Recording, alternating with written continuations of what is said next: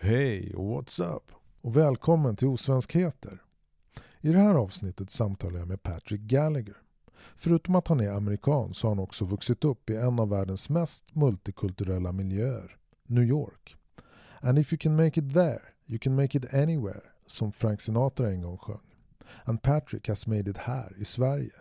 Till skillnad från många andra amerikanare så lärde han sig snabbt svenska och tog sig in på universitetet där han pluggade som fan för att bli lärare. Idag är han en omtyckt sån med stort engagemang för sina elever och för klimatfrågorna.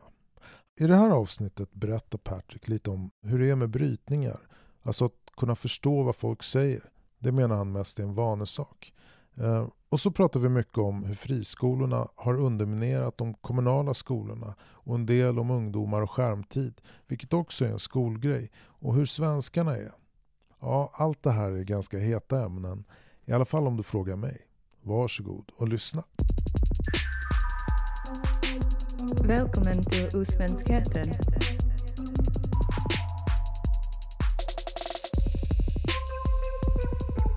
Osvenskheter.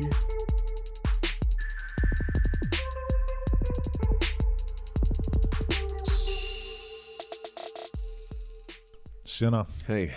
Ja, men vi träffades ju på Larry's Corner. Jo då. Och Larry Farber, det är han som har Larry's Corner. Och det ligger ju på en hörna då på Grindsgatan på Södermalm i Stockholm. Rätt nära mitt arbete faktiskt. Okej. Var jobbar du någonstans? Jag jobbar en kvarter därifrån på Eriksdalsskolan. Okej. Och Larry's Corner då, för de som inte vet, det är ju en slags kombination av café, butik, galleri och scen. Och där hittar man allt som inte finns på andra ställen. Obskyra filmer från USA, Japan, Korea, Brasilien, Nya Zeeland, massa andra länder. När jag hittade Larry's Corner första gången så stod jag utanför skyltfönstret och tittade på ett skivomslag. Det stod Sub-Saharan Music Recorded on Cell Phones. Eller någonting. Det är typiskt för Larry's Corner faktiskt. Ja, men Larry kommer ju från Detroit. Ja. Var kommer du ifrån? Jag kommer från New York faktiskt. New York? Ja, New York. Min bostadsort innan jag flyttade till Sverige var i Manhattan. Jag hade bott där i 10 år. Men jag växte upp utanför New York. Just över gränsen från Queens. Okej. Men du heter ju Gallagher i efternamn. Har du irländska rötter i din familj? Vi säger så i USA att vi är italienare eller vi är irländare eller vad vi är. Även om det var 3-4 generationer. Mm. Det finns ingen som försöker liksom dölja det, tvärtom. Man liksom hävdar den. Och också som ett sätt att förstå sig på varandra. Va? Jag menar, för jag visste inte själv hur mycket det irländska hade präglat min uppväxt och min kultur förrän jag flyttade ihop med en irländare här i Sverige. Okay. En av mina första rumskamrater här, född på Irland. Och vi bodde ihop i en stor lägenhet på Söder, och under tiden vi bodde ihop så fattade jag hur mycket liksom vanliga vardagsuttryck vi hade gemensamt. Från vår gemensamma irländsk kultur. Alltså i språket? Ja, i språket. Trots att det var 3-4 generationer som sagt. Och vi var inte särskilt medvetna om det, va? Det var liksom vattnet runt omkring oss, vår irländsk katolsk kultur. Men alla hävdade det här, speciellt i New York. Ja. Där är det jätteviktigt. Jag kommer ihåg i skolan första gången lärarna pratade om New York.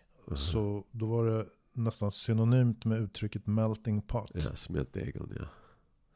Ja, och det är det fortfarande. Jag menar, när jag växte upp fick jag veta senare var 60% av befolkningen född utomlands i New York City.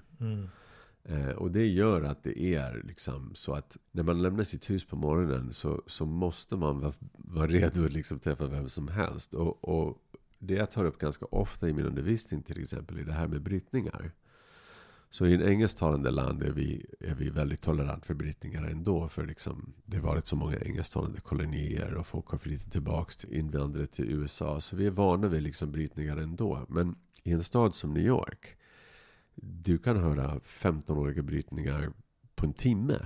Och vi lär oss förstå varandra oavsett vad man har för språklig bakgrund. Och här i Sverige är det tvärtom. Hur då menar du? Ja, det är inte så många svenskar som känner till det här, men jag har ju studerat sociolingvistik när jag pluggade till att bli lärare. Och en av de sakerna som jag fastnade på, för att jag tyckte det var oerhört viktigt. Det stämde med mina egna erfarenheter. Att svenskar är bland de mest intoleranta folken i världen vad gäller att förstå sig på språkliga avvikelser. Och när man säger intolerant, då liksom väcks den här, men vadå, är vi rasister? Det har ingenting att göra med rasism eller hur man ser på andra folk. Det har att göra om du fattar andra människor när de bryter. Så här i Stockholm kanske vi inte märker så mycket av det, för här är vi ganska väl blandad. Men det var inte fram tills för bara några år sedan man började höra till exempel journalister som bryter på radion och tv i Sverige. Och de allra flesta människor som vi väl vet har etniskt svenska människor har typ ingen kontakt alls med någon som bryter. Kanske någon städare på jobbet eller någonting sådär, men inga sociala kontakter om vi tittar på hela stora Sverige. Så det här med att inte förstå folk som bryter är ju egentligen bara en vanesak. Och är du inte van vid att folk bryter på ditt språk, så är det inte särskilt bra att förstå det heller. Nej. Så det här när man säger att man har dålig svenska, invandrare talar dålig svenska, det finns ingenting som heter dålig. Inte i New York i alla fall. I New York pratar alla vilken brytning eller variant de vill. Och man kan få bra jobb och sånt där även om man har en brytning. Ja. Osvenskheten.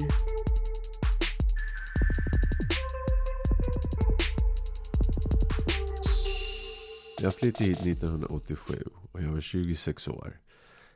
Och jag hade haft en flickvän i 3 års tid. En svensk flickvän? En svensk flickvän. Vi träffades i New York när vi var väldigt unga. Jag var 21 och hon var 19 år. Och vi blev stormkär. Och ett par månader senare så flyttade hon tillbaka till Sverige. Och på den tiden fanns ingen internet eller någonting. Det var dyrt att ringa varandra. Men i 3 års tid så bodde vi liksom i olika länder. Och så när jag flyttade hit visste jag verkligen att jag ville lämna New York. Att jag ville bo. Jag brukar säga så här. Jag ville bo i Europa och Sverige är det närmaste jag kom. På den tiden, 80-talet, kändes det lite längre bort från Europa än det gör nu. Men det där äktenskapet slutade ganska snabbt. Vi gifte oss, ja. Vi gifte oss 1990 och 3 år senare var det slut.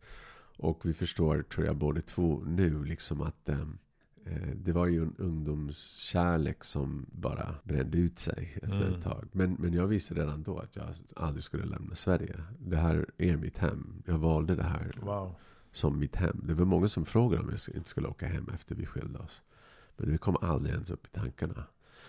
Alltså det här jag känner mig bekvämt rent politiskt. Jag har alltid kunnat genomskåda vad som händer i USA sen jag var liten. Liksom. Och där skulle jag betraktas som någon slags extremist, kommunist typ, med den ganska lagom vänster förhållningssätt jag har här. Men när jag kom hit och jag fattade liksom okej, man gör en deal med staten liksom, man betalar en del mer av sin skatt. Ja, men alla har något slags hyggligt liv. Och jag förstod väldigt tidigt i mitt liv att om andra människor lider, det tär på min livskvalitet. På 80-talet så fick man bokstavligen gå över dussintals hemlösa som sov på gatan på väg till sitt jobb på morgonen. I New York? Ja, i Manhattan. Vi hade 30 000 hemlösa på gatan i Manhattan på 80-talet och flera 100 000 i hela stan. Och förresten, den rekordnivån har återuppnåtts nu. I Los Angeles? I New York också. Okej. Ja. Det är lika jobbigt nu som det var på 80-talet. Så jag liksom kände, ska man jobba resten av sitt liv och vara del i något samhälle och betala skatt, då måste man göra det någonstans där man åtminstone tror på det. Och det var en del att liksom vänja sig som var nytt för mig här. Men är man från New York så gör man det. Man är lite social kameleont.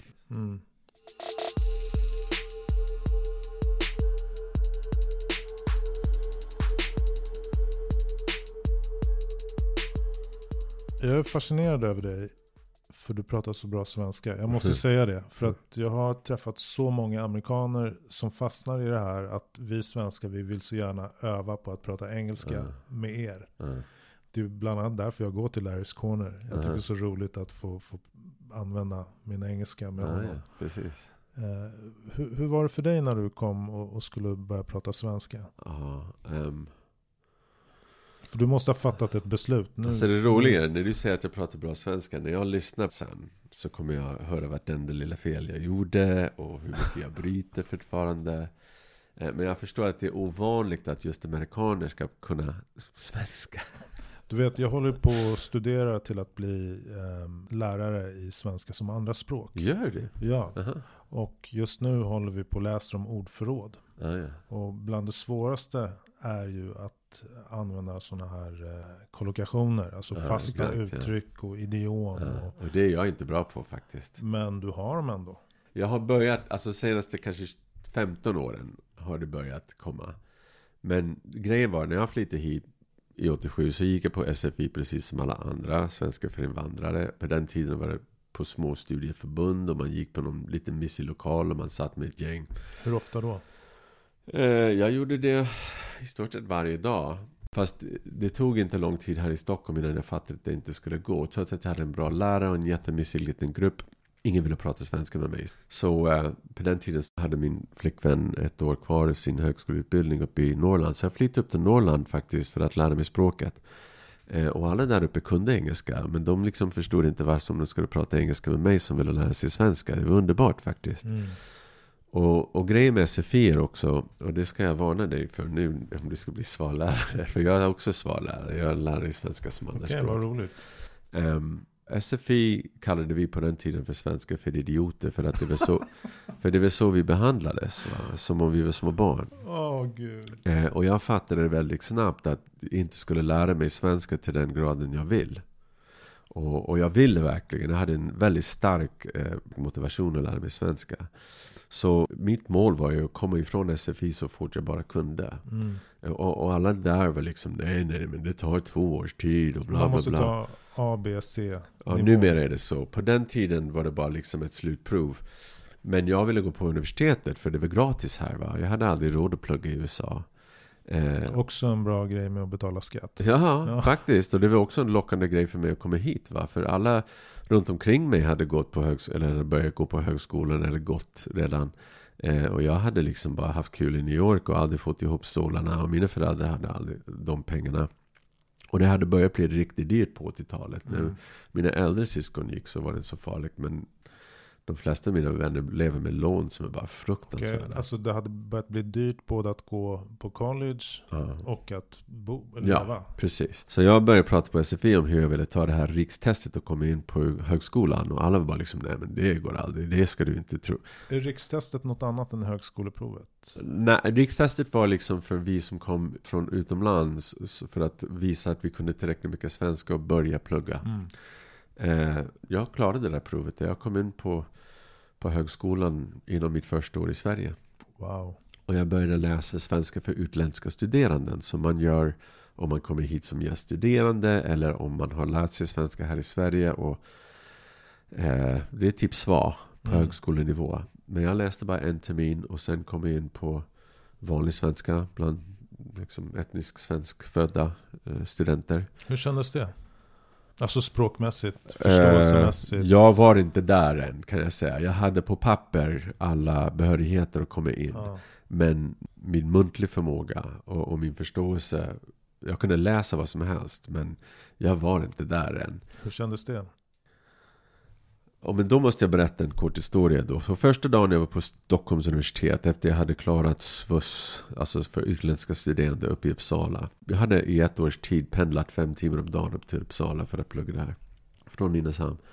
Och när jag kom in på Stockholm var det en oerhört lättnad för mig. För det var bara typ 3 timmar om dagen jag skulle pendla. Och jag sitter där på min första dag med omgiven av en massa etnisk svensk studenter. Och jag var lite äldre än de flesta.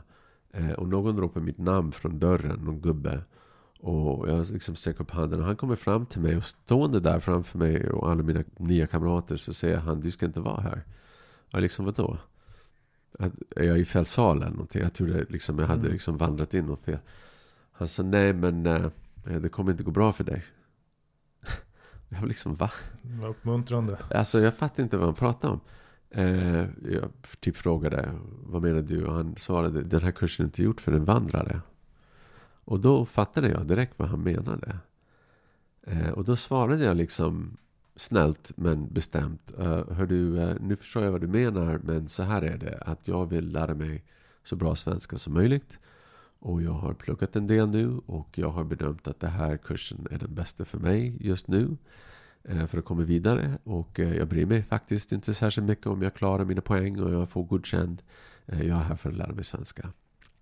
Och han skrattade och berömde min American fighting spirit. Men upprepade att det inte skulle gå bra för mig. Det visade sig att det var prefekten för institutionen för nordiska språk, Lars Melin, säger jag hans namn väldigt tydligt här. Och jag fick träffa honom en gång till 4-5 år senare när jag var nästan klar med min lärarutbildning. Hade han rätt eller fel? Och det som är det intressanta i det här. Så jag klarade de där kurserna för det mesta. Och jag kom in på lärarhögskolan så småningom för att bli engelska lärare. Och jag ville bli lärare i svenska som andra språk. Jag var tvungen att också bli svensk lärare. Det såg ut så på den tiden. Och sista året på lärarhögskolan så hade jag skrivit jättedåligt på ett prov. Och jag blev uppkallad till prefektens arbetsrum. Det här är typ 5-6 år efter att han hade först kommit ner till mig. Och han kände inte igen mig. Han sitter där och har mitt prov framför sig och säger liksom, du ser ju att du kan inte bli svensk lärare. Och jag var liksom så jävla paff och jag sa till honom att kan du faktiskt bestämma över om jag får fortsätta eller inte? Han sa ju på engelska, I am the gatekeeper. Och han skulle liksom försvara alla de små svenska ungdomar och barn som det var meningen att jag skulle undervisa. Skydda dem. Och så grejen var, jag hade pluggat till att bli lärare ganska länge. Jag förstod att man kan skriva dåligt på prov av många anledningar. Och han hade inte frågat mig varför det gick så dåligt just den dagen. Men det var faktiskt så att den dagen jag skrev provet hade mitt äktenskap spruckit. Och jag hade ändå gått dit för att skriva prov, för jag hade pluggat i flera veckor som man gör. Och jag skrev som en kratta där. Men han hade aldrig frågat mig liksom, hur klarade du det så här långt och varför det gick så här dåligt just den dagen. Och jag hade ingen lust att berätta för honom heller. Utan jag cyklade så fort jag kunde över till vi pluggade på 2 olika platser i Stockholm på den tiden. Och gick upp till min prefekt på lärarhögskolan då. Det var på universitetet. Och frågade om han kunde liksom stänga av mig. Och hon var liksom, nej, du behöver inte bry dig om det. Alltså du var rädd att du skulle bli avstängd? Ja, jag var rädd att jag skulle bli avstängd. Men hon sa att jag inte behövde bry mig. Och sen hade jag faktiskt ett väldigt viktigt prov kvar. I skriftlig framställning som är en 5 timmars tenta. Där man typ läser i 2-3 timmar en massa underlag. Och sen ska man liksom sammanställa det i en text efter alla noter. Och det testet hade jag tagit kanske 4-5 gånger under åren. För jag hade aldrig klarat det. Och jag hade gjort alla skrivarbeten under kursen också. Och ändå liksom körde på provet kanske 4 gånger. Och den här sista gången var verkligen min sista spärr för att liksom gå ut lärarskolan. Så gav de det till honom att rätta. Okay. Så jag fick det i posten ett par veckor senare. Utan en enda anmärkning. Och jag var godkänd. Så jag kände liksom att jag fick min revansch mot gubben. Så ibland så berättar jag den här historien för några av mina jobbigare elever. Och jag säger liksom, det jag lärde mig det var ju att om man ska ha en fiende, välj en värdig fiende. Som gör att man liksom lyfter sig. Men jag måste fråga, du gjorde en jävligt bra tenta. Ja, jag gjorde ett jävligt bra tenta. Så det var inte att han var snäll mot Nej. Alltså, jag utnyttjade varenda sekund. Jag minns ju att på vägen ner till tentavakten så höll jag på fortfarande rätta eller liksom med pappret på väggen. Men det var felfritt. Det var liksom en jävligt bra tenta. Ja. 5:e gången gilt. Ja, jag blev lärare till slut. Wow. Osvenskheter.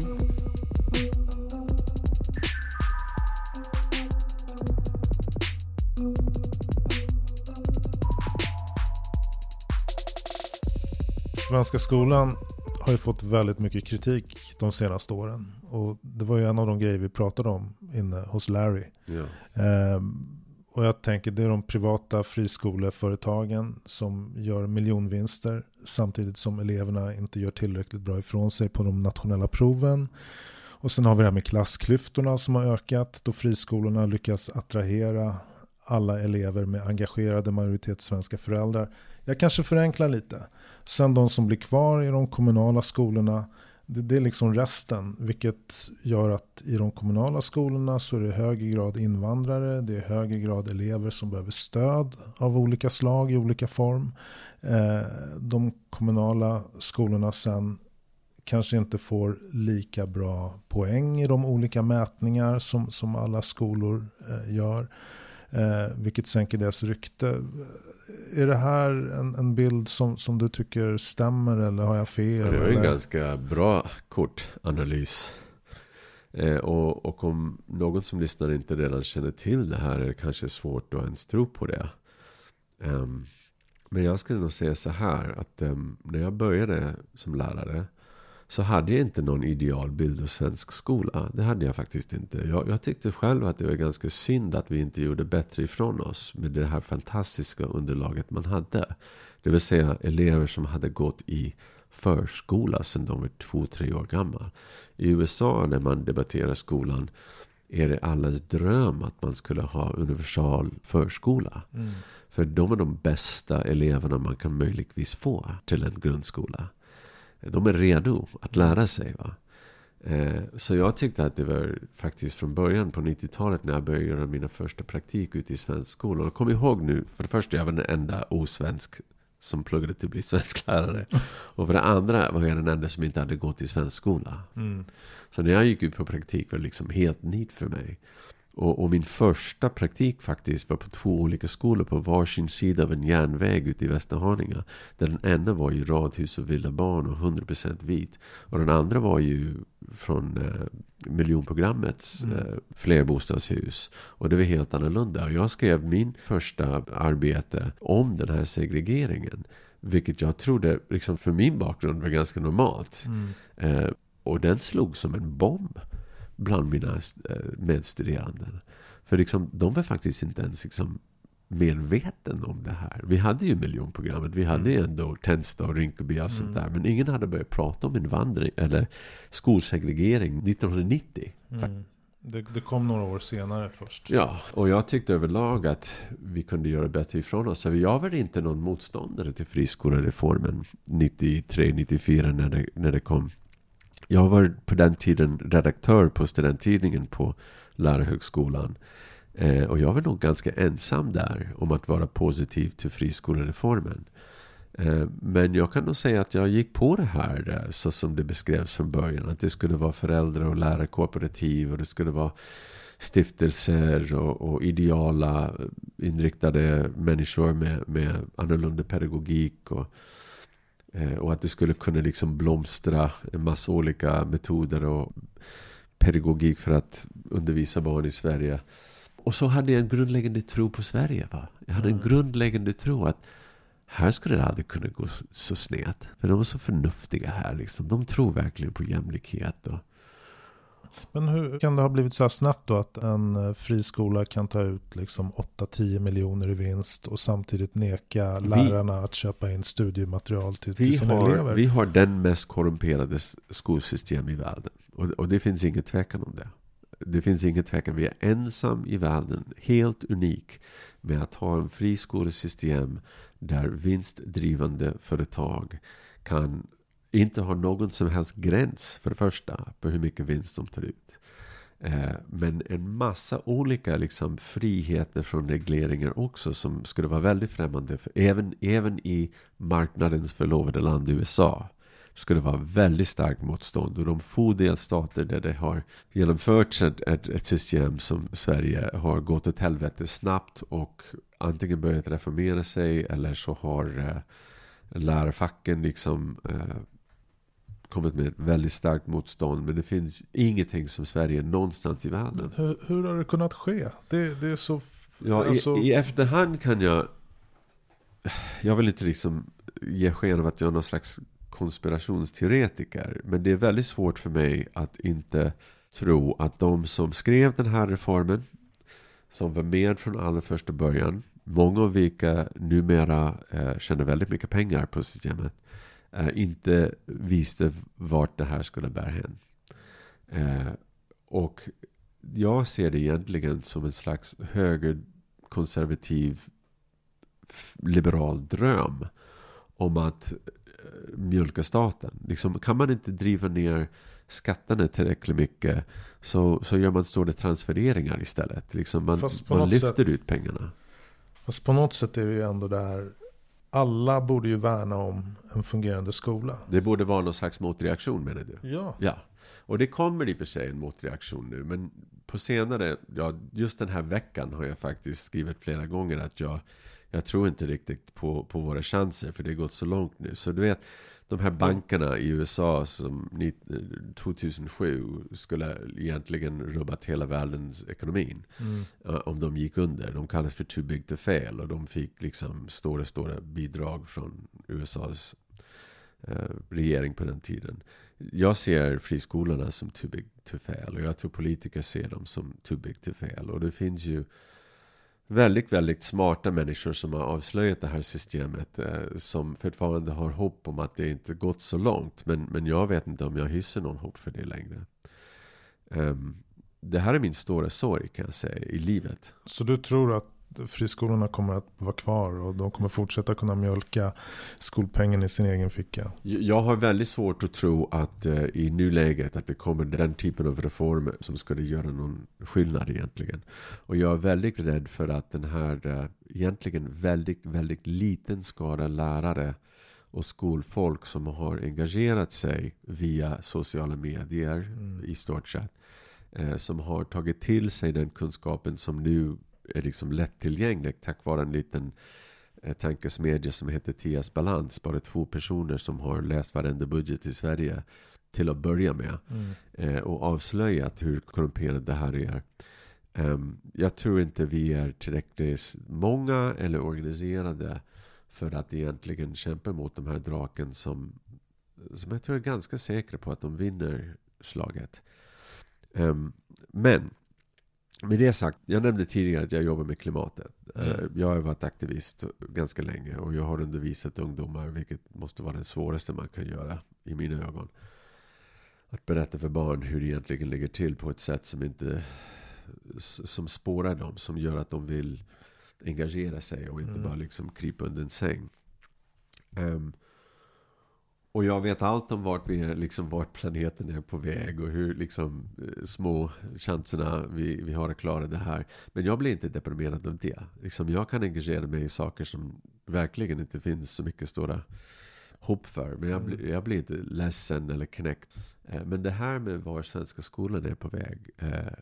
I och med att jag går dit varje dag och jag jobbar med de här ungdomarna och barn. Och det gör mig oerhört ledsen. Liksom. Hur långt vi har kommit nu och vart vi är på väg. Och det gör väldigt ont att behöva säga liksom att jag har väldigt liten tro på att den kan förändra sig. Men det är för att för de som faktiskt profiterar från det här är det en sån perfekt business. Va? De kan inte förlora. Alla reglerna är till för dem. Så du nämnde lite grann här om att de lockar till sig, vet vi, alltså statistiskt med barn till medelklass högutbildade föräldrar. Vilket innebär att de har ett enklare underlag för elever. De har inte lika många elever som har stora behov.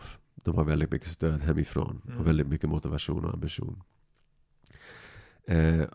Och de är inte särskilt duktiga på att ta in elever med stora behov heller. Det finns ju en och annan småskola som specialiserar i det för att det är också väldigt lukrativt.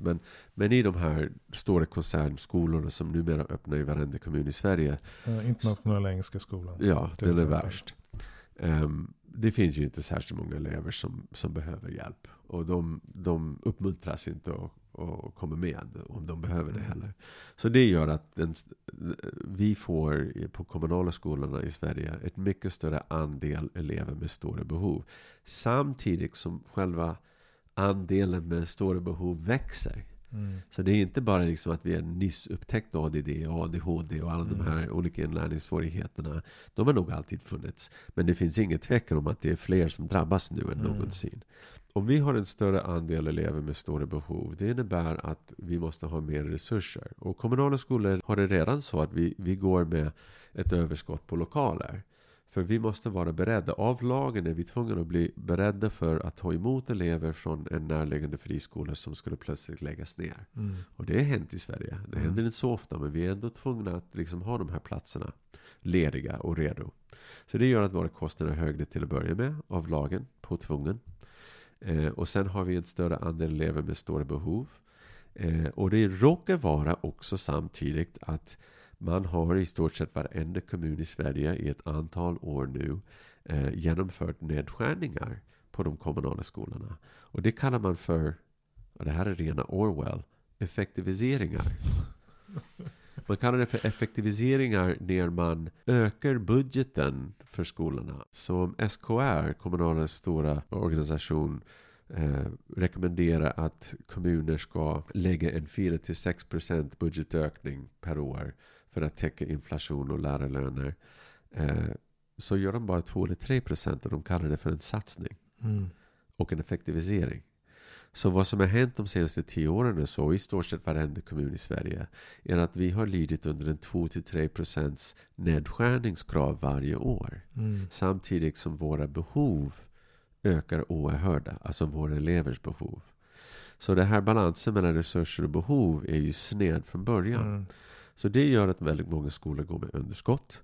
För man måste ju ändå liksom uppnå resultat. Men var är det skaver någonstans? Jag kan förstå liksom att en tjänsteman inte får löneförhöjning på x antal år. Men det här att det blir en total budgetsänkning med några procent.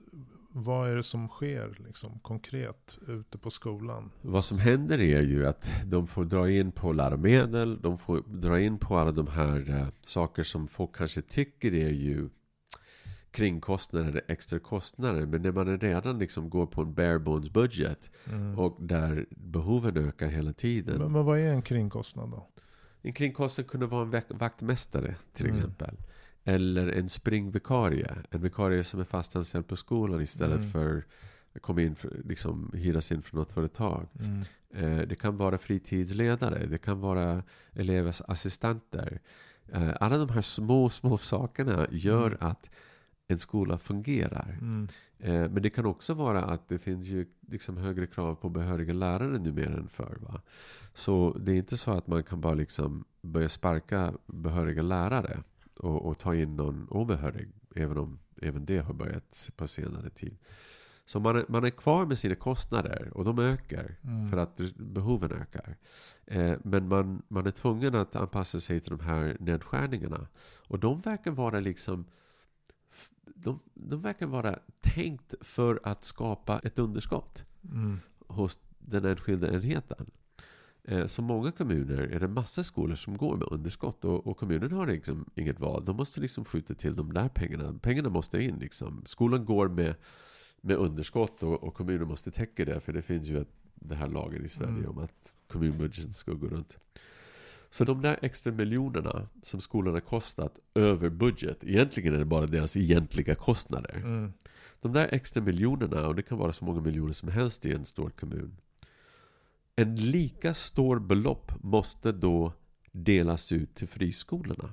Trots att de inte har behoven. För det är det här svenska millimeterrättvisa. Okay. Skolpengen är så konstruerad att om en skola får 5 miljoner extra över budgeten för att de har gått med det i underskott, så måste 5 miljoner gå till den närmaste friskolan.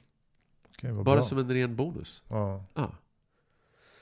Så nu har vi ett system där kommun efter kommun bjuder in de här friskolekoncerner och politikerna där, och det är till och med kommuner som bjuder in dem.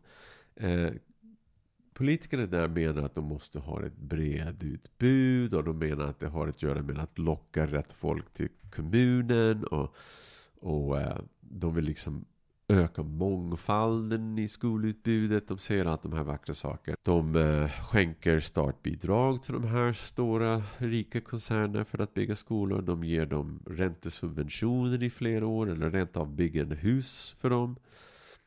Och sen vet de att de kommer att få en omedelbart underskott i sina egna elevunderlag. 300-400 elever kommer att dras ut från deras skolor direkt, vilket kommer att skapa det här budgetunderskott. Det är en vinstmaskin. För friskolorna, men, jag förstår inte vad kommunen vinner i den här konstruktionen. Det är inget som förstår det där. Vad vinner kommunen? Det är ingen som förstår det. Nej, okej. Det verkar vara helt korkat. Ja. Varför?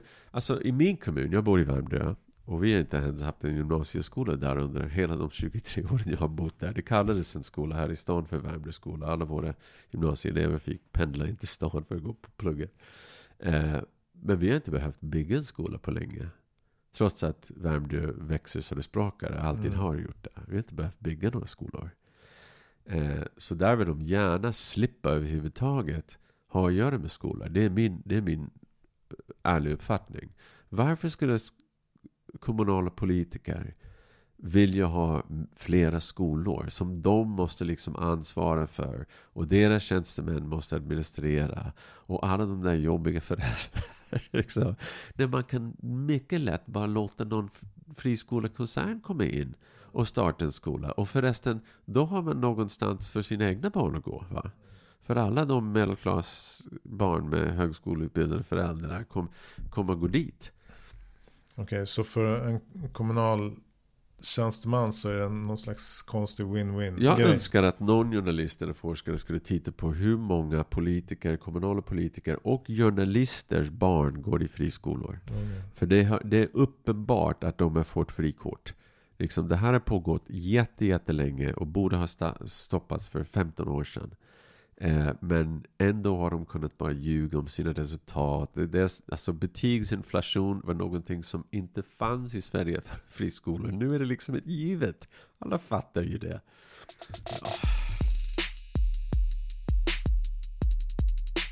Osvenskheter. Osvenskheter. Ska vi prata lite om skärmtid också? Gärna. Ja, men jag tänkte på det att det var någon slags timing, för häromdagen i DN så hade ju de skrivit en artikel om Statens medieråd som har kommit med en ny undersökning om ungdomars tid framför skärm. Växer det fortfarande? Ja. Ja, men man ser att det är på grund av pandemin. aha. Och i den här rapporten så står det bland annat att mer än hälften av tjejerna i 18-årsåldern spenderar drygt 3 timmar per dag med sociala medier. Bara sociala medier. Ja.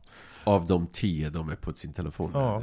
Killarna, de spenderar inte lika mycket tid på sociala medier, men de spelar desto mer dataspel. Och det gör man ju nu för tiden på sin mobil i hög grad. Parallellt med det då, så såklart läser de inte lika mycket böcker. Nej, vi har ett läsras som pågår i Sverige. Det är det jag kallar det för. Det är ett läsras. Så jag blev intresserad i det här första gången mina 9-7 år kom med sina egna smartphones. Och det var 2005 eller 2006. Plötsligt hade varenda elev i 7an en smartphone med sig. Då jobbade jag i innerstaden. På Södermalm i en sån här helt svensk skola i en gammal 1800-tals slottsbyggnad. Och alla barnen hade det bra. Inte givetvis precis alla, men de allra flesta. Och alla kom in med liksom sprillans nya iPhones. Och det fanns ju ingen beredskap på det här. Vi ska komma ihåg nu att trots 20 års forskning som visar hur dåligt lärarnas arbetsmiljö är. Ja, vi får en jättelång lov på sommaren, så skitsamma att vi har den sämsta psykosociala arbetsmiljö i Sverige. Typ. Trots alla liksom dokumentationskrav som ökade och arbetsbördan som ökade och allt det här, så släppte föräldrar iväg sina barn till skolan med en smartphone i handen. Och jag tog itu med det på en gång, för jag fattade direkt att det här är korkat. Och jag gick till min chef och jag berättade vad mina farhågor var, och han sa det låter glasklart, skriv ner det. Så tar vi upp det, och han var en bra chef. Så inom bara några månader hade jag och min arbetslag, som hade en liten hörn i skolan av högstadiet, fick lov att prova en mobilfri skola.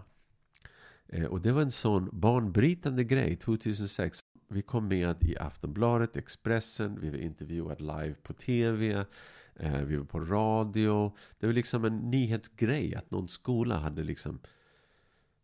För vi genomförde ett socialt experiment där eleverna själva skulle avsäga sig sina mobiler under en vecka. Eller all elektronik under en vecka.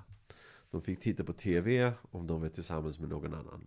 Och de fick ringa någon på telefonen. Men inte texta och inte någonting sådär. Och det var 75 tror jag högstadieelever som gick med på det här frivilligt. Och kanske 30 av dem som klarade det. Men det var en sån stor grej då att som sagt det blev en mediauppbåd kring det. Men det här grejen som jag skrev för min chef på den tiden hade jag tillfälle att ta fram häromdagen. För mina elever skriver argumenterande texter i årskurs 8 och några faktiskt fattar det här med mobiler. Kanske de har lyssnat på mig mycket. Och jag tog fram den här listan av argument jag hade så att de skulle kunna titta på det. Och nu finns det forskning som bevisar allt det här. Liksom, det här var inte svårt att förutse. Nej. Och Medierådets siffror har jag följt i alla år. Och innan dess följde jag de mycket stora undersökningar som görs i USA. Så jag inleder numera, varje gång jag får en ny 7:a, så inleder jag med ungefär en vecka kring studieteknik och mobilens negativa påverkan på det.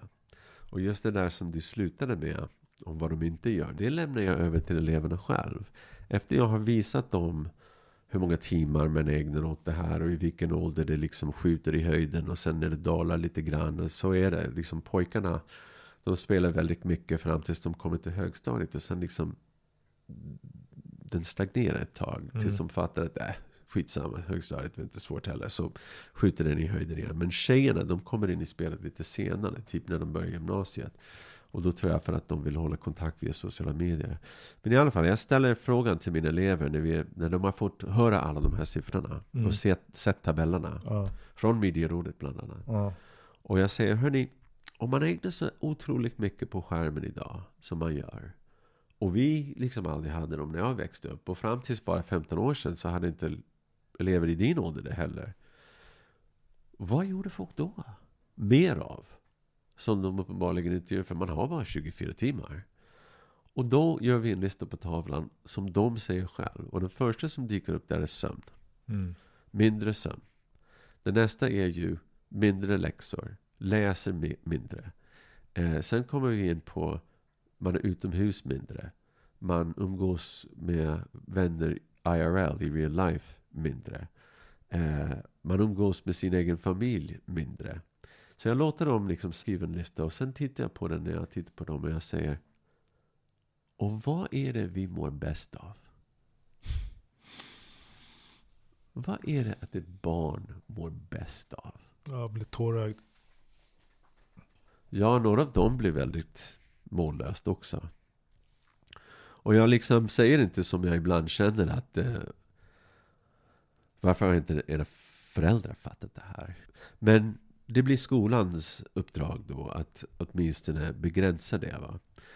Och där på den skolan så lyckades vi inom ett år eller 2, för vi hade ett stort motstånd bland kollegorna också, att genomföra det här över hela skolan. Vi lyckades få bort dem från hela skolan. En kommunal skola i Stockholm fick bort mobilerna redan 2009 eller någonting sådär. 2008, 2009. Och korridoren gick tillbaks till hur de var. Liksom. I den skolan så var korridoren ganska schysst där. Det fanns gitarrer som hängde på väggen och elever satt och läste eller pluggade och förhörde varandra. För vi var tvungna att beslagta, som det heter, eller omhänderta, som det står i lagen. Många telefoner. Liksom. Länge och dagligen. Och det var mycket konflikter och sådär. Men det gick ju till slut. Och sen slutade jag på den skolan. 2 år senare gick jag tillbaks för min 7:a skulle gå ut. De skulle ha 9:s middag och då var jag inbjuden. Jag gick tillbaks och hela middagen var telefonerna framme och de höll på bara liksom fota varandra och chatta och kolla Insta och lägga ut bilder och liksom på en middag. Där i alla år vi hade haft jättemysigt. Så det föll efter jag slutade där. Det krävs liksom att någon driver frågan. Och jag trodde min nya rektor på den nya skolan, när hon fick höra vad vi hade gjort, jag trodde hon skulle göra likadan. Men hon blev erbjuden en bättre chefsjobb strax därefter och kanske inte kände för att driva igenom en stor grej inför nästa chefen. Och nu Nu har några av mina kollegor börjat äntligen liksom efterfråga en mobilfri skola. Och då lägger jag ner den här stora PM:et som jag skrev många år sedan. För det finns en massa saker man måste göra för att följa lagen också. Och när de inser vilket jobb det kommer att bli nu. Alltså det skulle vara ungefär som att rensa knarket från amerikansk fängelse, va? Alltså det är en sån fucking mastodontjobb. Och det kommer att innebära så mycket konflikter. För eleverna är mycket, mycket mer beroende nu än de var 2006 eller 2007 när jag började. De här apparna är mycket, mycket effektivare. Vilka appar pratar du om? Och vi pratar om alla sociala medieappar vars huvudsyfte är att locka ögon till skärmen så mycket som möjligt. Och tillbaks till skärmen så mycket som möjligt. Det är inte hur väl insatt du är i stickiness och de här begreppen som används inom tekniken numera. Men de vill i stort sett dominera all vår fritid. Det är liksom det är målet. All vår fritid ska helt domineras av skärmen. Och barnen är ju helt fast i det här. Alltså deras hjärnor badar i dopamin från minuten de vaknar tills minuten de sover. Så nu kommer det vara... Och jag behöver inför det. Alltså, jag säger ingenting emot det nu på min nya skola. Jag vet att jag inte kommer att leda jobbet som jag gjort tidigare. Så på din skola nu så får eleverna ha mobiler? Inte bara det. De förses med en skärm till. De har en dator. Först hade de iPads på högstadiet. Nu har de datorer. Och sin egen mobil. Och vi samlar in dem i början på lektion. Som om det skulle spela någon roll. Tänk varenda lektion som du ska bedriva som lärare. Du kommer fram till din lektionssal. Och där utanför salen så sitter 30 stycken elever på golvet. Eller stå. Och tittar i en skärm. Varenda en. Alldeles innan du ska släppa in dem. Om det finns ett barn som av någon anledning inte har med sig telefonen. Eller kanske helt enkelt är så pass frisk att inte vill titta i det hela tiden. De liksom är tvungna att ta fram det också. Va? Det är ungefär som rökare i rökringen. Liksom. Du står inte där om inte du röker. Man står inte där med en massa vänner som tittar i sin mobil utan att ta fram mobilen. Det här är min värsta argument, va? Som jag försöker verkligen få folk att vakna till. Vi ser inte de som är ensamma längre i skolan. För om du är ensam i skolan, om du inte har några vänner, vad ska du göra? Du ska fan med titta i din telefon hela tiden. För då, jag har något sammanhang, jag har vänner som jag chattar med, jag har spel liksom. Det visar inte att du är ensam, bara stå där och glå i en vägg. Så förr i tiden kunde vi lära se de ensamma barnen. Nu ser vi inte ens dem. Så det är fruktansvärt tufft att se det här. Och även om jag som sagt inleder min undervisning i studieteknik med det här. Och eleverna blir väldigt medvetna om det. De är fasta. Förr i tiden, för kanske bara 5 år sedan. Skulle jag alltid kunna räkna med en andel av dem som bara låste in den i skåpet. Jag brukade säga till dem liksom att mina bästa elever, mina elever som går ut med bästa resultat, jag vet inte ens om de har en telefon för jag hade sett den. Men det funkar inte längre heller. Alla är ju fasta. Men det gäller ju också i hög grad vuxna. Oh ja. Men apparna är skitbra. De är det. Liksom, de funkar. De dominerar våran tid. Så jag skulle säga att de flesta föräldrar som jag kommunicerar med om det här, om det händer, ser det som en lättnad att en skola skulle ta itu med det här. Men de är inte drivande. Och utan föräldrar som driver saker så händer det inte mycket. Och speciellt i en kommunal skola, i den här kundskolemarknaden vi lever i nu. Man är oerhört rädd för negativa reaktioner. Vad ska föräldrarna säga liksom? Jag läste eller hörde någonstans, och det kanske bara är en sägen, men att Bill Gates och liknande såna IT-toppar inte tillåter sina barn att använda mobiler och skärm. Nej, precis. Det finns en fantastisk dokumentär. Har du inte sett den? Nej, men det är väl kanske därifrån det kommer. Ja. Det var den här typen av ikoniserade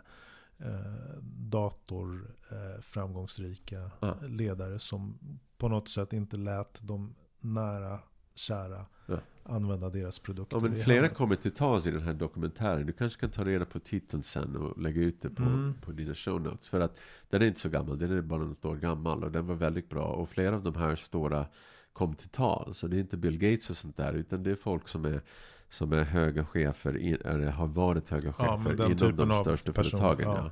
Ja. Och det är sant ju. För de inser hur farliga de här är. Och på de skolorna där deras barn pluggar så tillåts inte ens skärmar. För det är det jag ville säga, det här är värst, det här är min senaste. Som sagt, jag byter arbetsplats och alla sitter där med en iPad och en mobil. Men med iPadsen så kunde jag åtminstone begränsa deras nättillgång under lektionen. Ingen av lärarna som hade varit på den här skolan och jobbat med pads i 4 år kände till det här. Men Apple har ju givetvis en app som gör att läraren kan låsa skärmarna. Alltså de säljer dem till varenda skola i USA där det finns lite annorlunda inställning. Så jag snabbt fattade hur det funkar och fick alla mina elever att... För jag först var det lite, vad skulle liksom se på våra skärmar och sådär. Men efter ett tag så tyckte de det var skönt. Så det första jag gjorde när vi kom in på lektion var att säga, sätt på Bluetooth, och då kontrollerade jag alla deras skärmar. Hur går det till? Det heter Apple Classroom och det är en kontrollmekanism helt enkelt. Jag kan se deras skärmar, jag kan låsa som de kan inte gå ute på nätet utan kan bara använda vilka appar som jag tillåter dem att använda. Jag kan faktiskt bevaka dem under realtid ifall att vi sitter och skriver någonting. Jag var inte så intresserad i sånt. Det har ingen pedagogisk användning för mig. Men det jag var definitivt intresserad av var att de inte skulle spela eller kolla sociala medier eller liksom värre saker under en lektion. Och speciellt de här eleverna som drabbas av koncentrationssvårigheter. Jag ska säga att alla drabbas av det nu, men de här eleverna som är diagnostiserade med svårigheter. Så mina elever efter ett tag tyckte det var ganska skönt att liksom, de inte kunde surfa runt på en lektion. Och jag tyckte definitivt att det var bättre stämning i lektionssalen. Men sen bestämde Stockholms stad att vi skulle ha datorer istället, PCs av någon anledning. Och nu har alla högstadieelever på min skola en PC istället. Och det första jag märkte var ju att jag har inte en sån app längre.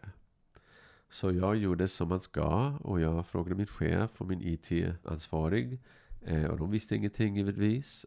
Och jag har lite erfarenhet inom staden så jag visste liksom att även de apparna som inte ligger så att säga i utbudet kan man köpa in om man har en pedagogisk användning för dem. Det kostar lite straffavgift för att de inte är med i utbudet, men en skola borde ju ha råd med det. Jag tror det var 80 000 spänn, typ en engångsavgift sist jag kollade.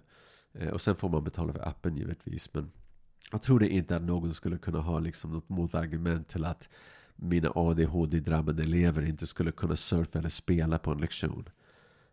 Men jag hade fel. Jävlar. För Stockholms stad har inte bara inte upphandlat en sån app, fast de finns, även i PC-miljö, i Windows-miljö. Utan de har inte heller kollat marknaden och godkänt några av dem. Så att vi skulle kunna köpa in dem om vi vill. Ingen har tänkt på det med andra ord. I Sveriges största skoldistrikt. Så nu står jag där och tänker, ska jag kämpa i ett halvår, ett år till genom den här megabyråkrati som Stockholms stad är, där ingen har ett intresse av det här. Grejen är så här, jag har barn som far illa. Jag har elever, inte bara som liksom inte lär sig. Jag har spelberoende elever som huvuddelen av sin tid på skolan håller på att förvärra sitt beroende.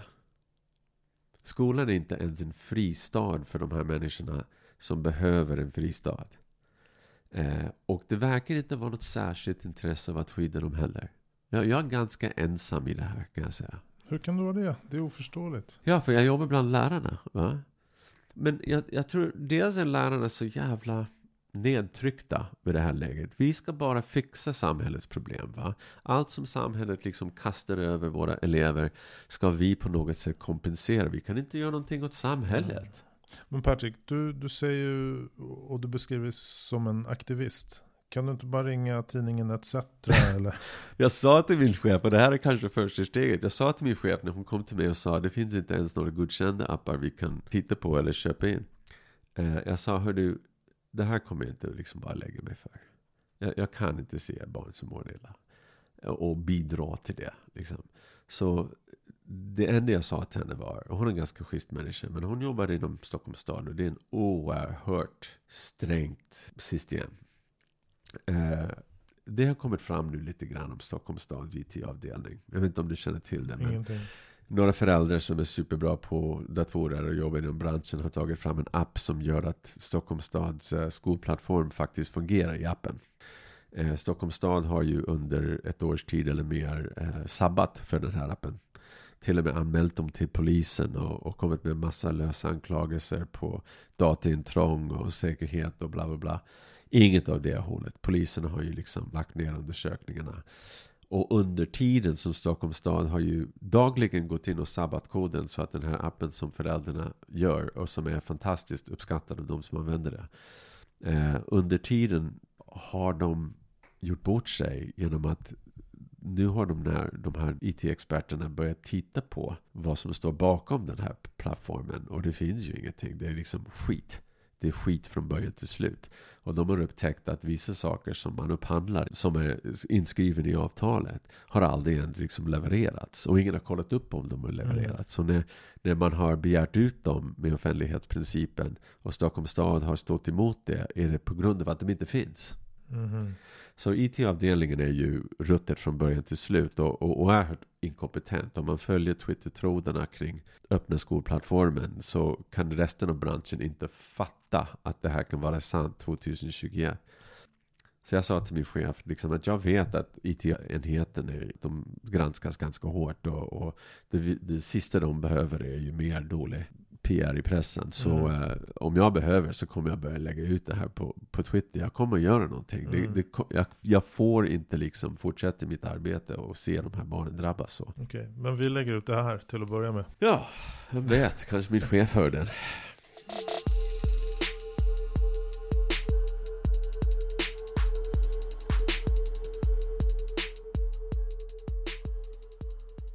Jag tänkte att vi ska börja avrunda nu. Jag har gjort ett Sverige- och mångkulturquiz för dig. Okej.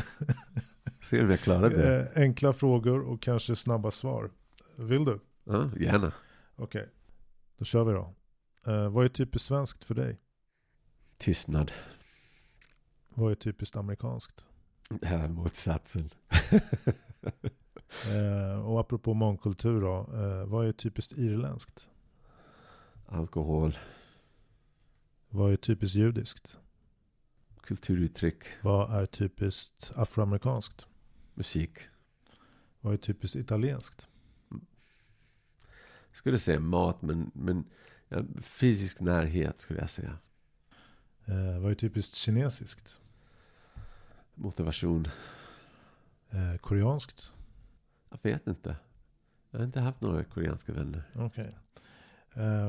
Och sen nu några frågor om hur svensk du har blivit under dina år här. Hur många år var det nu? 34. Jag kallar mig inte för svensk. Jag är inte svensk medborgare. Jag känner mig inte ett dugg svensk. Okej, men du kan ändå få de här frågorna. Okay. Är du beredd? Ja. Vad tycker du om knäckebröd? Älskar det. Vad tycker du om sill? Äsch. Vad tycker du om snus? Aldrig ens provat. Kalles kaviar? Provat en gång kanske. Kommer aldrig göra det igen. Okej. Gillar du kräftor? Jag ser inte liksom någon stor grej med kräftor, nej. Okej. Med smör?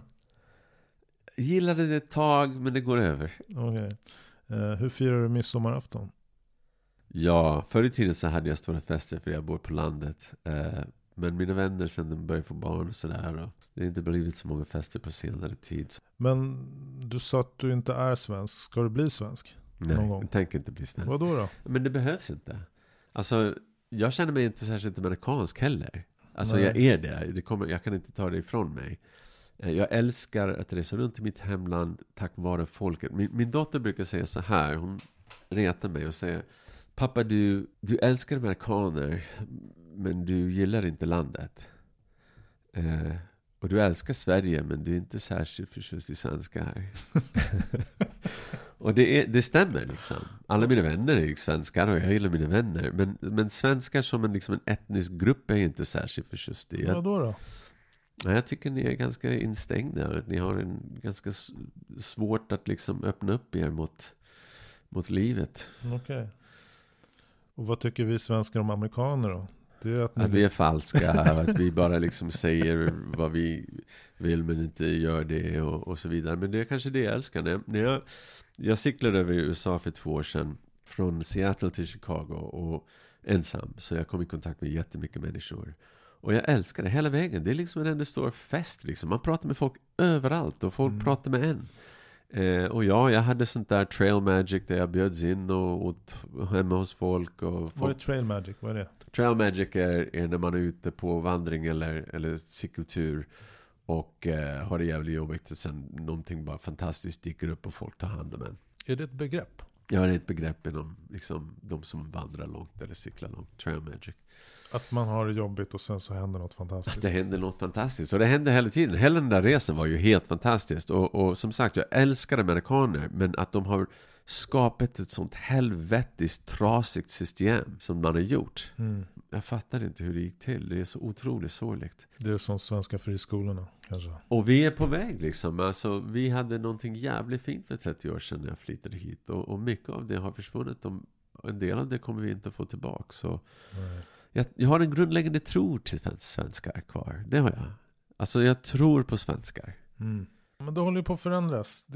Vad som är svenskt idag är inte vad som var svenskt för 30 år sedan. Tack och lov. Ja, exakt. Ja, det är massa folk som skulle svara på dina frågor och säga jag är svensk. Som man inte liksom tänkt så för 30 år sedan. Och det är kanske det som ger mig tro. Vi är ju ändå här. Vi är här nu. Osvenskheten. Kan du tänka dig att bo här resten av ditt liv? I Sverige? Jag kommer att bo i mitt hus tills jag dör. Så då skulle du kunna instämma i den svenska nationalsången? Det här, jag vill leva, jag vill dö. Utan tvekan. Och jag säger fortfarande idag, för jag får frågan ofta om varför jag bor i Sverige. Och jag menar att det är världens bästa land. Jag har hittat världens bästa land. Vad härligt. Förresten, jag har en ny amerikansk kollega som precis har kommit hit med sin man och sina 4 barn. Hon är i 40-årsåldern. Hon kan bara några få ord svenska. Hon är jätteentusiastisk, högutbildad, nyfiken, ambitiös. Har du något tips till henne hur hon ska lära sig svenska språket? Jo då, jag har en massa tips till dig som svarlärare också. Man måste lära sig sjunga det här språket. Som sagt, svenska har svårt att förstå. Jag säger inte att vi har svårt med svenska. Svenska har svårt att förstå. Och det som man tror jag har så bra i min svenska är inte grammatiken, för dina lyssnare hör att jag gör en massa små fel. Och det är inte heller fonetiken. Jag har fortfarande svårt med vissa ljud och så. Man hör att jag bryter. Men jag sjunger det här språket. Och man kan lära sig sjunga den. Det är prosodin, melodin i språket, rytmen som är det viktigaste. Det är det som svenska har svårt med om man inte behärskar det. Och det finns ju en metod att lära sig sjunga språket. Och det skulle jag gärna dela med henne som jag har gjort med flera andra. Okej. Hur hittar man den här metoden? Man får fråga mig. Det fanns ju för 30 år sedan en man som heter Gabor Harar som är forskare på universitetet som utvecklade den. Men det kom inte så långt med. Alltså det blev ingenting av det. Men jag hade tur att komma i kontakt med det tidigt. Gabor Harar. Och jag har utvecklat det för mina egna ändamål sen dess. Jag börjar med barnvisor och sen det är väldigt mycket dikt jag använder. Men det går ut på att man isolerar de här delar av melodin. Det kan man göra precis som man isolerar ljud eller bokstäver. Örat får tränas upp att höra det så att man harmar. Och sen får man givetvis hålla på med massa uttalsträning. Kan du bara ge något kort enkelt exempel? Ja, det går ut på titati. Det var Gabor Haras. Så man hittar ett ord som mikrofon. Tititin. Det finns ett rytm i det. Och det finns också en melodi. Tititin. Så då hittar man alla ord som är tititin. Och det finns en massor. Där man börjar med enstaviga ord. Och sen tvåstaviga ord. Och lång och korta vokaler. Jag visar gärna någon gång. Hos Larry kan jag komma med. Och man tränar dem i de här raderna. Så att det är ungefär som vilken muskel som helst. Vi har ett muskelminne. Man lär sig det. Och då kommer det mer naturligt in i språket när man pratar. Men jag tror det viktigaste är ju kontakt med värdfolket på svenska. Och speciellt om hon är amerikan.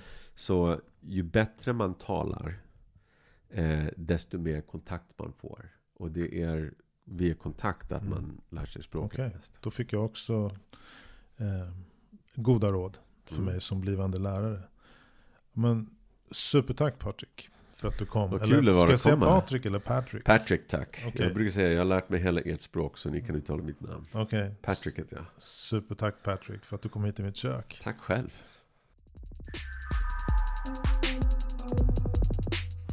Det här samtalet med Patrick Gallagher är inspelat hemma i mitt kök i Dalen i Stockholm. Och idag tänker jag såklart på Nils Kurt Erik Einar Grönberg, alltså artisten Einar. Han sköts till döds i förrgår, alltså torsdagen den 21 oktober 2021. Och han blev bara 19 år gammal.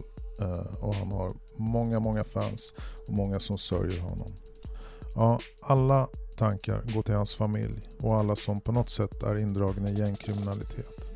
Snacket går vidare och fler program är på gång med svenskar som är mer än bara svenskar.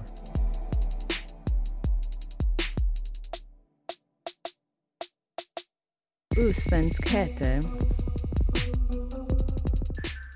Vill du komma i kontakt med mig och kanske vara med och dela din berättelse och dina erfarenheter?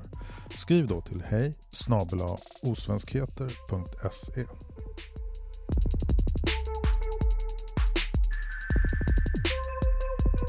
Men du, kom ihåg, kärleken den är ju alltid starkare än det där jävla hatet. Välkommen till Osvenskheter.